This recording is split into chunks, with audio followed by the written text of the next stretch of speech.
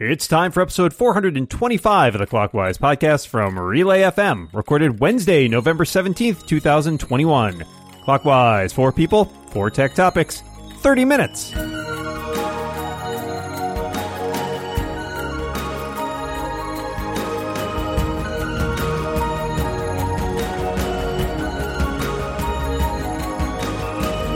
Welcome back, Clockwise, the tech podcast that always goes back 4 seconds and minutes. My name is Dan Morin, and I am joined across the internet by my good friend, my co-host, my pal, my dungeon buddy, Micah Sargent. How are you doing today, Micah? I'm doing well, Dan. I like that one. That one was practically or particularly clever. Thank you. I should retire now. Well, this is, of course, the show on which we invite 2 fantastic guests to discuss a variety of tech topics. To my left this week, it is a web editor and producer at the Texas Standard and a host of podcasts such as Parallel right here on Relay FM and Lions Tower and Shield over at The Incomparable. It is the one and only Shelley Brisbane. Hi, Shelley. Hello, Dan. It's great to be here. Great to have you. And to my left, you may recognize him by his voice. You may not, but he is certainly a prolific podcaster, analog here on Relay, as well as the Accidental Tech Podcast. It's Casey Liss. Welcome back, Casey. I'm sorry, were you saying something, Micah? Skype still thinks my speakers are muted. How's it going, everyone? No, it's fine. How's it going? You know, Casey, thanks for giving me the perfect lead-in to my topic. It's like you're like a professional. That's a segue. I love it. I want to know, what is the audio setup on your computer specifically, and what kind of things do you listen to other, obviously, than doing podcasts? Do you listen to music on your computer, do that elsewhere? But, like, how is your speaker setup on your computer if you have one? Shelley? Well, on my computer, I'm mostly editing audio for my day job and for my podcast life, so I have a pair of headphones that is perpetually plugged in. If I'm listening to music or anything else just for enjoyment, I've typically got a Bluetooth speaker, and it's almost always coming through my phone. And one of the main reasons is I can't sit still, and so I want to be mobile, and so my phone and my speaker and I will move from room to room. But the computer sits quietly and waits for me to need to open Adobe Audition or some other audio program to edit things. I have used so many different audio interfaces. I can't now think of what the original one that I had was, but it was an XLR, to USB audio interface. And then for the longest time, I was using a MixPre 3 as my audio interface. And then I tried out this Thunderbolt audio interface that was very complicated and had lots of silly tools. It was more meant for a musician than it was for an audio podcaster. And then Elgato came out with this thing called the Wave XLR, and it is an audio interface that has one, count it, XLR port on the back. It's got a headphone jack on the back, and then it's USB-C into the computer. The mute switch on the top is capacitive, so you won't hear any sound if you tap it.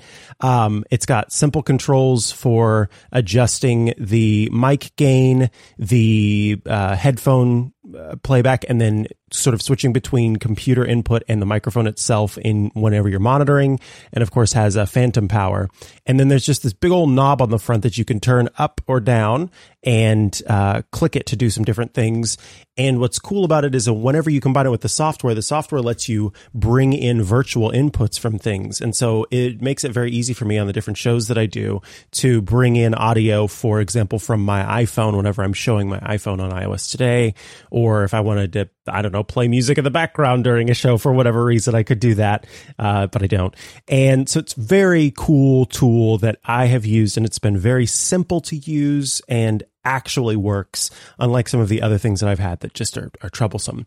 Most of the time, I've got speakers that I bought for my sort of desk setup, and I moved from Missouri to California for my job. I know I'm going on a little bit long, but I ended up when I moved not ever setting up my speakers, and so now I mostly just listen through my Sony headphones whenever I am at my desk, or like an animal, will just listen through the MacBook Pro speakers if I need to listen out loud. All right, Casey, tell us about your audio setup. So I don't do silence well. I need to have either a podcast or music playing pretty much all the time. And up until recently, when I got my fancy new MacBook Pro, I would use the speakers on my iMac Pro, which were actually surprisingly good. But now I'm using the MacBook Pro and the LG Ultra Fine 5K, and I can tell you the speakers on the Ultra Fine 5K are neither ultra nor fine. So I need to figure out a different solution for this. I don't know what I'm going to do, but for now I'm just suffering along with the speakers in the Ultra Fine because I don't have a better. I mean, I could put in AirPods or something, but I like just having it ambiently in the room, and so I'll figure something out eventually. Yeah, I used to have a pair of these Altec Lansing speakers that came to me from my colleague Dan Frakes at Macworld because he would review all the speakers and, end up with the review units and send them out. And so I had those for a super long time, and they were a little aggressive. They had these really tall, like, towers and a subwoofer and all this and a ton of cables. And when I moved and set it up again, I got this hum I could not get rid of whenever they were on. Oh, no. And it was really annoying. And so the other problem I had with them is I used a sit-stand desk, and where the subwoofer was, which is where the audio cable is connected, is just far enough that every time I went into stand position, it would, there'd be no slack in the cable, and it would, pull itself out of the computer. Also not ideal. So I decided, you know what, it's time. I'll just move on to a new set of speakers. I do a lot of stuff through headphones, but a lot of times when I'm editing and I'm alone in the house, I don't want to wear headphones. I'd rather listen through speakers.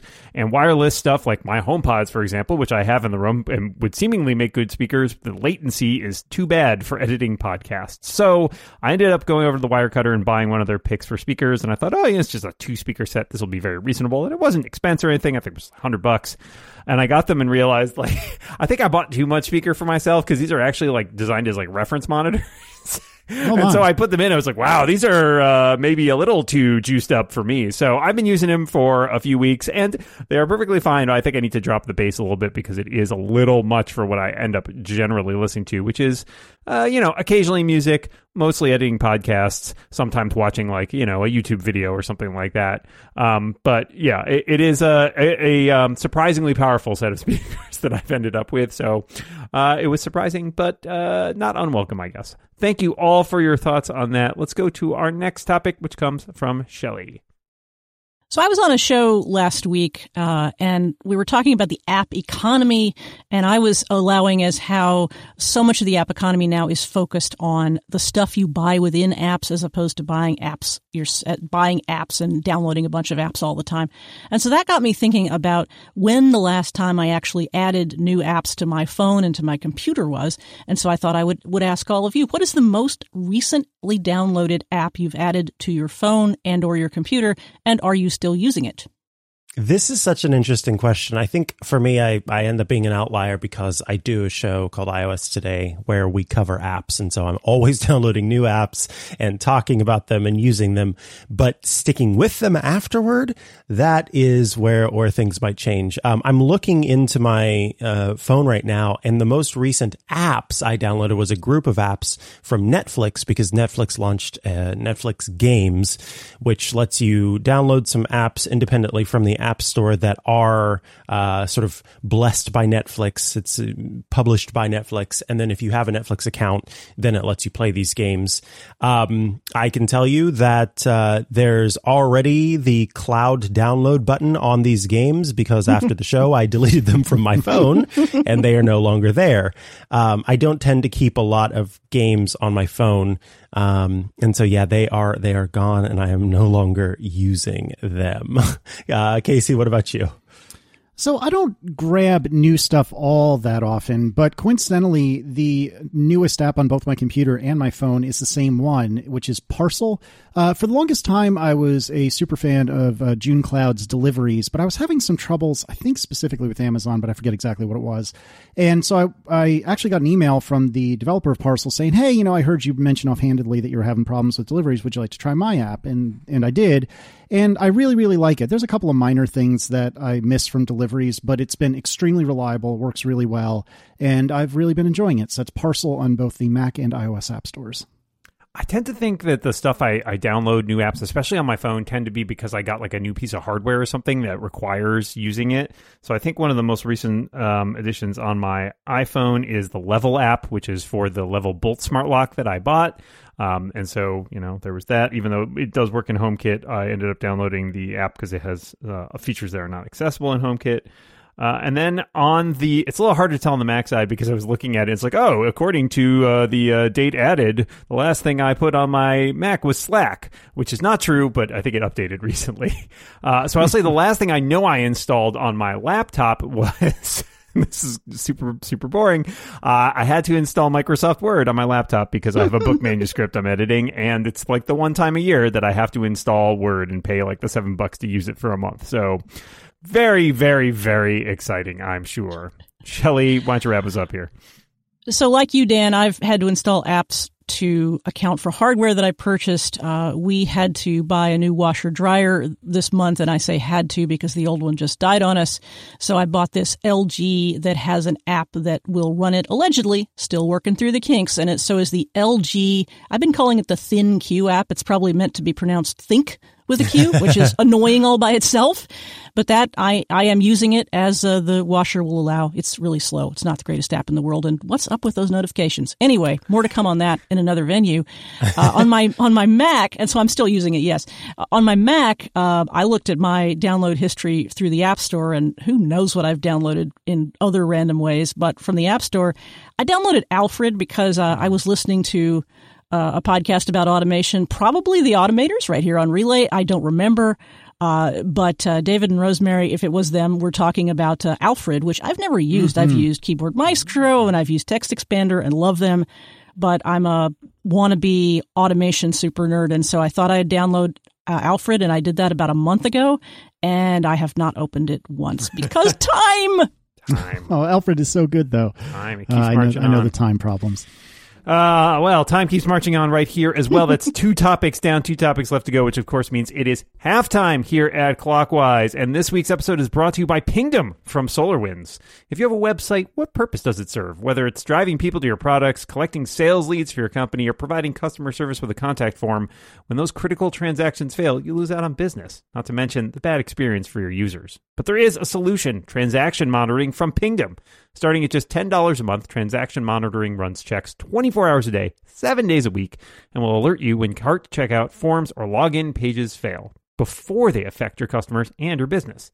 Pingdom will notify you the moment there's a failure over SMS, email, or via your favorite apps like Slack, OpsGenie, and PagerDuty.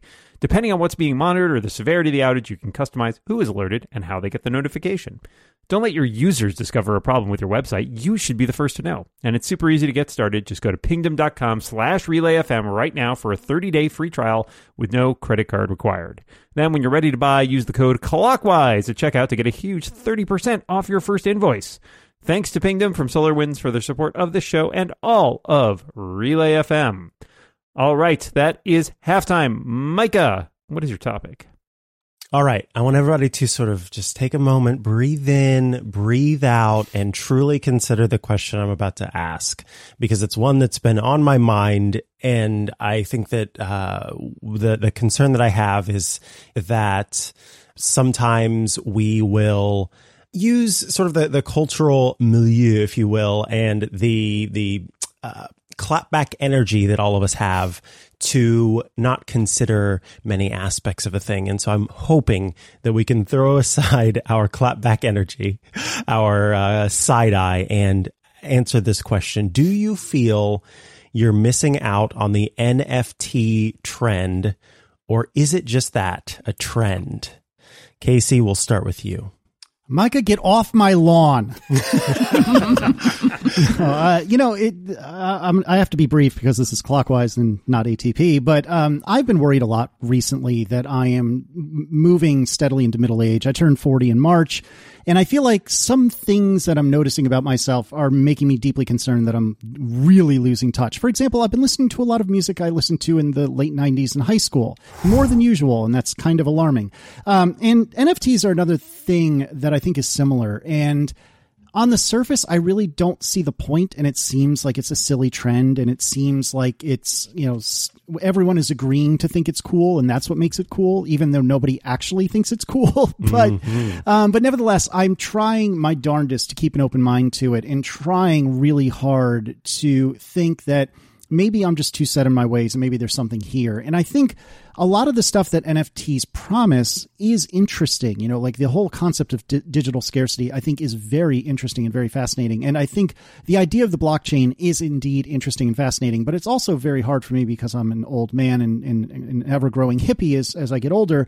It's hard for me to just look past the potential devastating environmental impact of all of this. So to more directly answer your question, I feel like it's just a trend, but I don't trust my own judgment.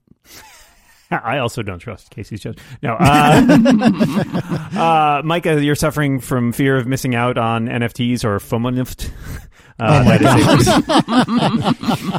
Episode title. There it is.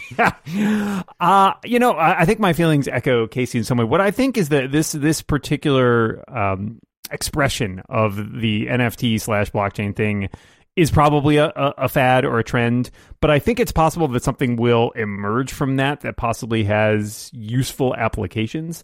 I agree with Casey that digital scarcity and the idea of creating assets that can't immediately be duplicated is an interesting one because it's been this whole shift from a world where everything we dealt with was tangible and physical and therefore scarcity and limitations were built into it to a world where everything is digital and therefore everything can be copied as much as possible. And that's a fascinating transition, and it is, raising questions about what does it mean to have art or something in the digital age when everybody can have the exact same copy of something.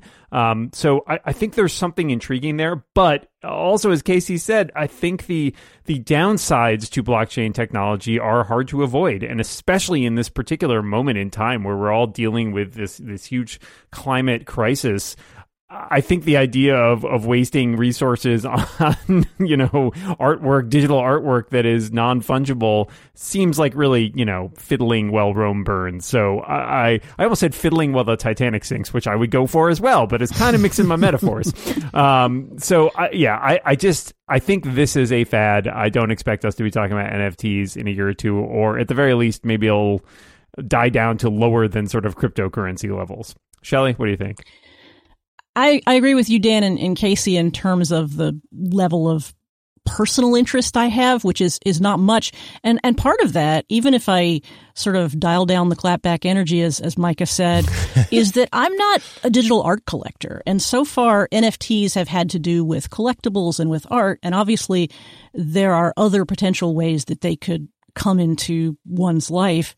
But I haven't seen a use case in which I feel like they would personally be relevant to me. I've actually covered NFTs for the radio show where I work, and we talked to a very enthusiastic artist who is making and selling them and also helping other artists sell them. And I believe he's genuinely sincere when he says this is a way for some artists to connect with some buyers and make a thing. It's also an incredible way of speculating, as is a lot of the cryptocurrency world, and that part doesn't interest me so much.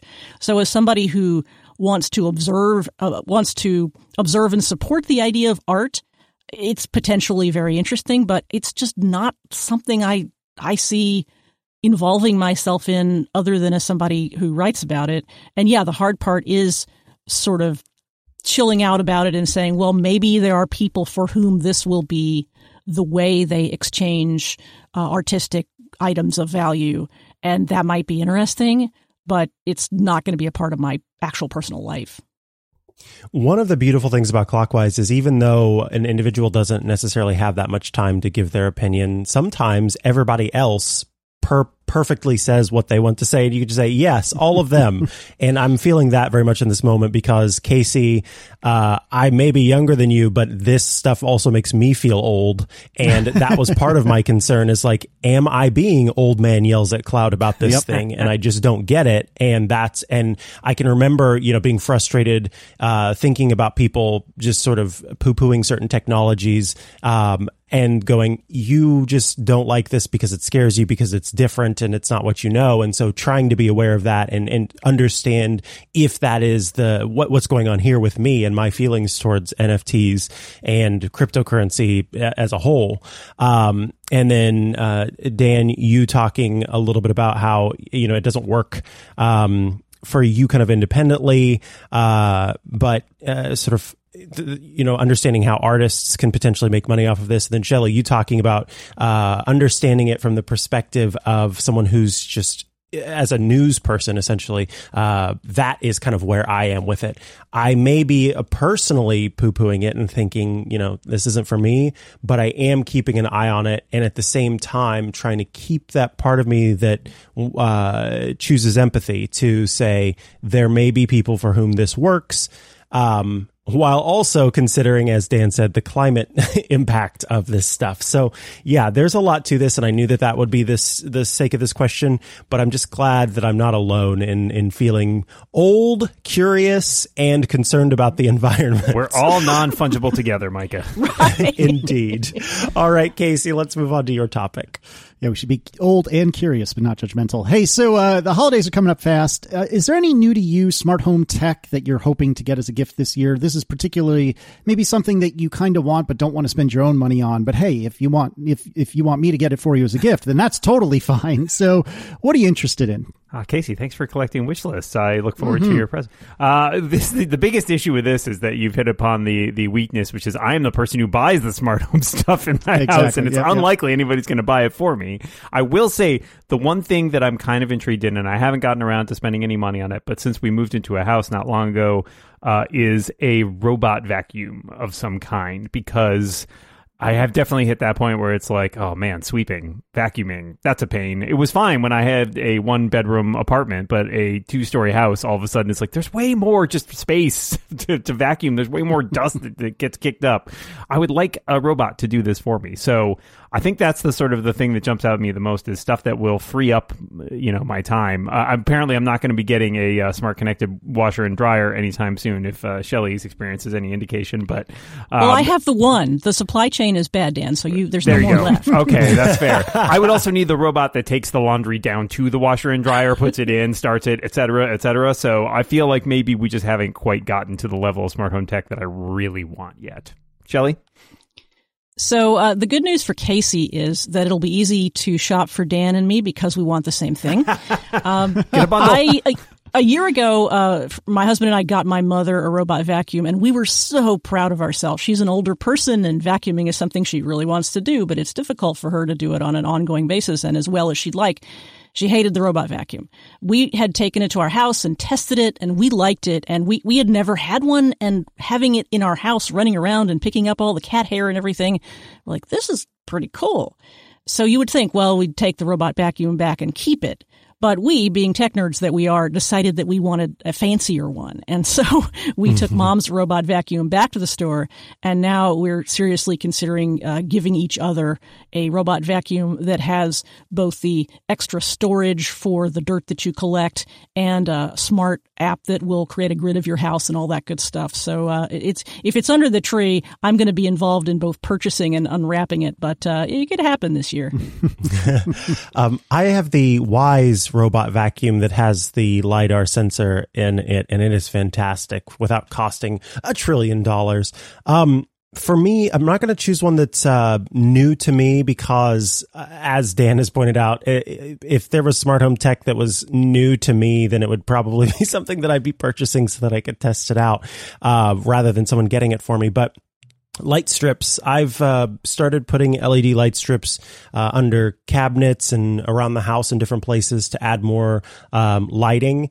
And quickly, my partner, it's become his favorite thing in the house. Sometimes the LED light strip is on, and I'm like, why is that on right now?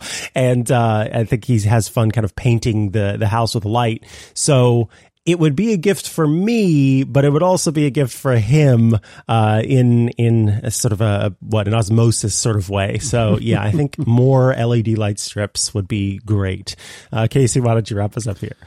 So it wouldn't be clockwise without one of you, or in this case, two of you, stealing my own answer, which is I really would like a robot vacuum, please and thank you. We got a dog during not that the pandemic is over, but we did get a dog during the pandemic, and the hair is everywhere. And so Erin, my wife, has said to me, and I've said to her, I think maybe it's time for a robot vacuum. And I actually just today watched a video review of that Wyze vacuum, and I've heard it is very, very good, both now from you, Micah, and the review.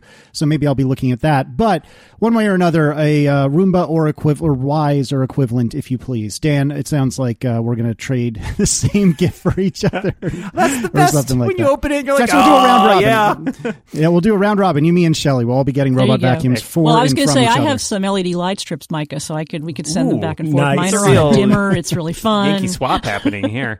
Very exciting. All right, that is 4 topics down, which means we have reached the end of Clockwise, but we have just enough time for a bonus topic. So I want to ask you, what is your favorite seat in your house? Like, where do you like to hang out when you have some time? Shelley?